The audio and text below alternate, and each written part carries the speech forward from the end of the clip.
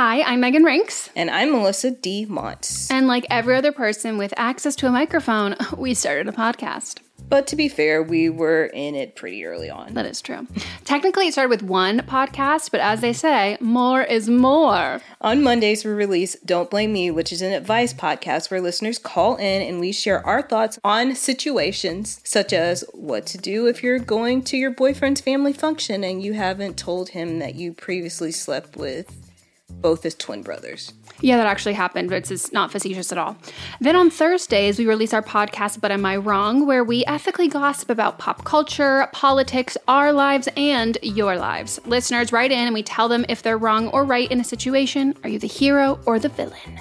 On Tuesdays and Fridays, we throw in a little something extra as well. A little something.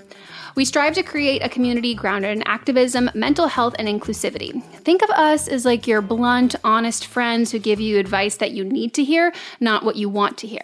But we're also always rooting for your success. What we lack in credentials, we make up for in opinions. We do that in every episode too. We're professional, unprofessional. So if you're looking for a new slate of podcasts to add to your routine, we're here for you.